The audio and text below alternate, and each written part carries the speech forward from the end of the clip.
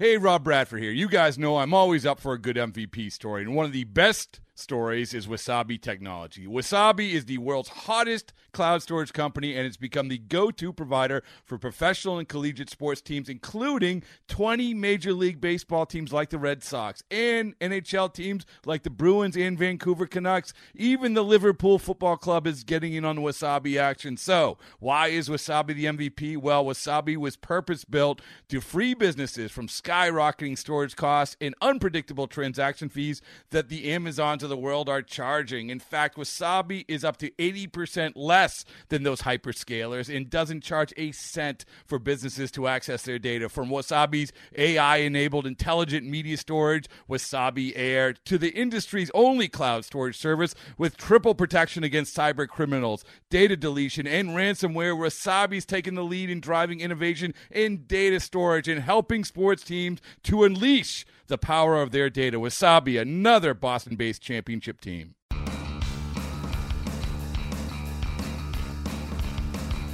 You're listening to MLB.com Extras, brought to you by MLB.tv. It's baseball everywhere.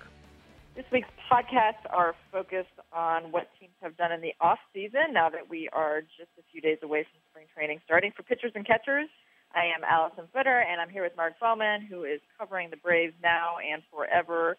And, Mark, let's just go over a little bit of what the Braves have done. Obviously, we know that they're focused on next year and beyond, but there are still seasons to be played. And we've had conversations that this looks like, it could be a pretty decent kind of transition season for the Braves. So when you look at what they did in the offseason, what stands out to you as some of the more poignant moves?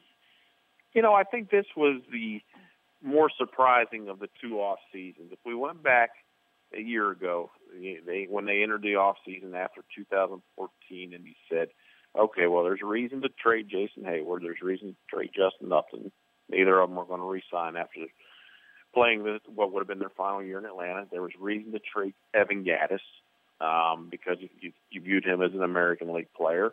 Okay, but when we entered this past offseason, we didn't necessarily expect them to trade Andrelton Simmons and Shelby Miller, and certainly not both of them. And it started off pretty early there during the early days of the general managers' meetings when it started to leak that they were talking to teams about Andrelton Simmons. And as you mentioned, both moves did strengthen them for the future, which continued this rebuilding process. Now they've got to live with the immediate consequences. They were fortunate enough to get a Major League a veteran shortstop in Eric Ibar to fill Simmons' role, but at the same time, I see these two guys as trending in two different directions from an offensive perspective, and it goes without saying that nobody can really replace Andrelton from a defensive perspective.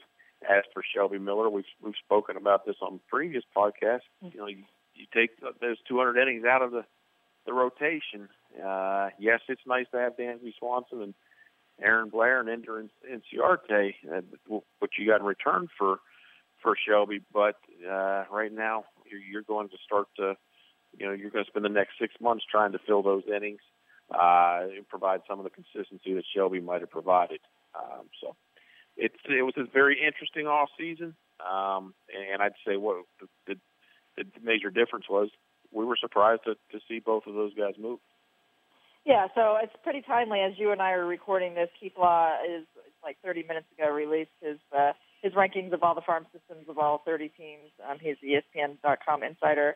Of course, he's very well respected in the industry, and he has the Atlanta Braves as the number one farm system, which comes as no surprise. He said that it's really not even close, and he really didn't have to give it that much thought. And that bodes well for, and the same thing is for our MLB pipeline guys are talking about the Braves, really being top notch. So as they enter the season, I guess it's kind of nice to know that at least. Yeah. They have some tangible proof that other people will respect your moves, right? Yeah, exactly. Yeah. Go ahead. No, to see, Keith Law come out and say that they do have the best system. I know that our guys, where we ranked them, I think we had I think we had 5 guys in the top 100 with MLB.com. Phillies may have had 7. But it's just the difference is the amount of guys that the Braves have there in the top 50, 60 players, within our system. And then obviously with Keith Law, I think I just, like you said, his list just came out a half hour ago, but I remember breezing over and seeing something like where he was talking about the guys ranked 11th through 20th within the system per his rankings. These guys can have major league impact. Well, you go back a year or 2 ago, or let's go to the end of the 2014 season, what they had before they started making these changes. And a guy named Jason Hirsch was probably within their top 5 prospects. Probably most everyone had him within the top 5. Well, right now you don't even see him within the top 20 in most of these rankings. So that gives you a sense of, he was the number 1 draft pick in 2000. I think that was 13. He's fallen off the board because, first of all, because he has taken a step backwards, now a relief pitcher, but at the same time, they've just filled their system with that much talent that they brought in via trades and few draft picks, and the international market is going to be very kind to them this summer again as well, because they're going to be very aggressive. Probably get the top guy. It's a bad secret. Are you a reality TV show watcher, Allison?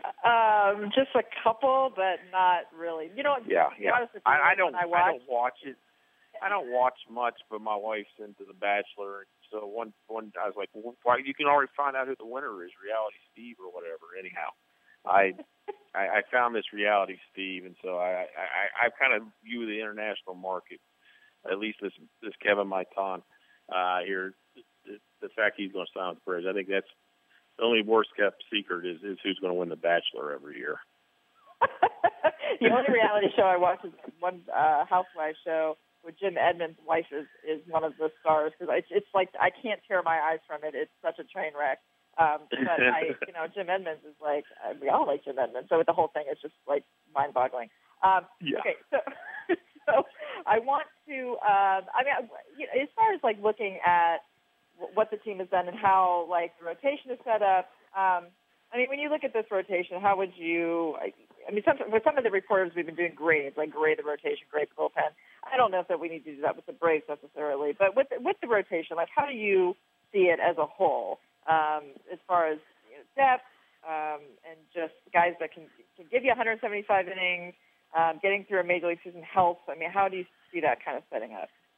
And we'll start at the top there. We'll go with there is not going to be a lot of stability. I actually just recently wrote that the Braves rotation will have the stability and consistency of typical Marlins coaching staff this year. But I think that so there will be a lot of changes. But right there at the top, Julio Teheran, I expect him to have a better season than he did last year.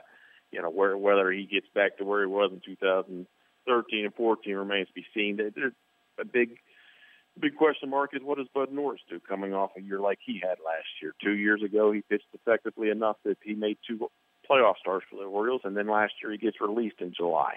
If he pitches effective enough for the Braves, like seems to be a likely reason to believe he'd be traded in July. Then all of a sudden, what you're going to do is you're going to start opening up some other slots for the Sean Newcombs and Aaron Blairs. Terrell Jenkins may make his debut earlier in the season. But as we go into camp, I'd say the 3 guys that I project in that rotation for sure would be Teheran, Bud Norris, and Matt Wisler. The last 2 spots, Williams Perez may slip in there. It does not look like Mike Foltynewicz will be ready to start the season. He's still recovering from the blood clot, which caused him to lose a portion of his rib there behind his shoulder back in September. So we'll have to see what Manny Banuelos, how his elbow is. So there'll be some interesting storylines surrounding that rotation. But as the season goes, I think what we're going to see is once they see a chance to test some of their young guys like Newcomb and Chris Ellis and Aaron Blair, once they can test those guys, they'll take advantage of that opportunity just so they have a better idea of what their rotation might look like in 2017. So is there anything that you think, any loose ends that you think they haven't addressed, just that they still need to do, or do you think that they're pretty satisfied with what they have going into camp? I think they're pretty well set. I think the one, they're going to have to make a decision with Nick Swisher or Michael Bourne once they get to camp, as long as everyone else stays healthy, and everything plays out the way it is. There's not enough room for both of them to start the season on the roster. The best guess is that they'll keep Michael Bourne and try to trade Nick Swisher. They hope he comes into camp and hits 340 and 6 or 7 homers, and teams say, hey, look, I'll take a chance on him. The Braves are still going to have to eat some of that salary, but at the same time, if they can move him, they'll try. If not, they may have to just go ahead and eat the $15 million that he is owed. And now it's a little easier to do that, given that the Indians did give the Braves $15 million with that deal, which was simply set up because the Indians wanted to get rid of salary in 2016 or lower the payroll for 16. The Braves were, the way that move benefited the Braves is their target was to erase Chris Johnson's salary for 2007. Wow, I guess it worked. Now Chris Johnson is a Marlin, right? Yeah. That's right. Yeah. Okay. All right. Mark, thank you so much. Safe travel to Florida, and I'm sure I will see you there. So take care, and we'll talk to you soon. MLB.tv Premium, the #1 live streaming sports service, is celebrating 13 years. Watch every out-of-market regular season game live or on demand in true HD. Real-time highlights, live look-ins, pitch tracking widget, and more. MLB.tv Premium includes a free At-Bat 15 subscription. Watch live baseball on over 400 mobile and connected devices. Watch at home, in the office, or on the go, every night, on every device. Blackout and other restrictions apply. Visit MLB.tv for details. Okay, picture this. It's Friday afternoon when a thought hits you. I can waste another weekend doing the same old whatever, or I can conquer it. I can hop into my all-new Hyundai Santa Fe and hit the road. Any road. The steeper, the better. Because my all-new Santa Fe is available with H-Track all-wheel drive, so I can hit the trail without a worry in the world. Heck, with 3 rows and best-in-class rear cargo space, I can pack the whole family in with all our gear.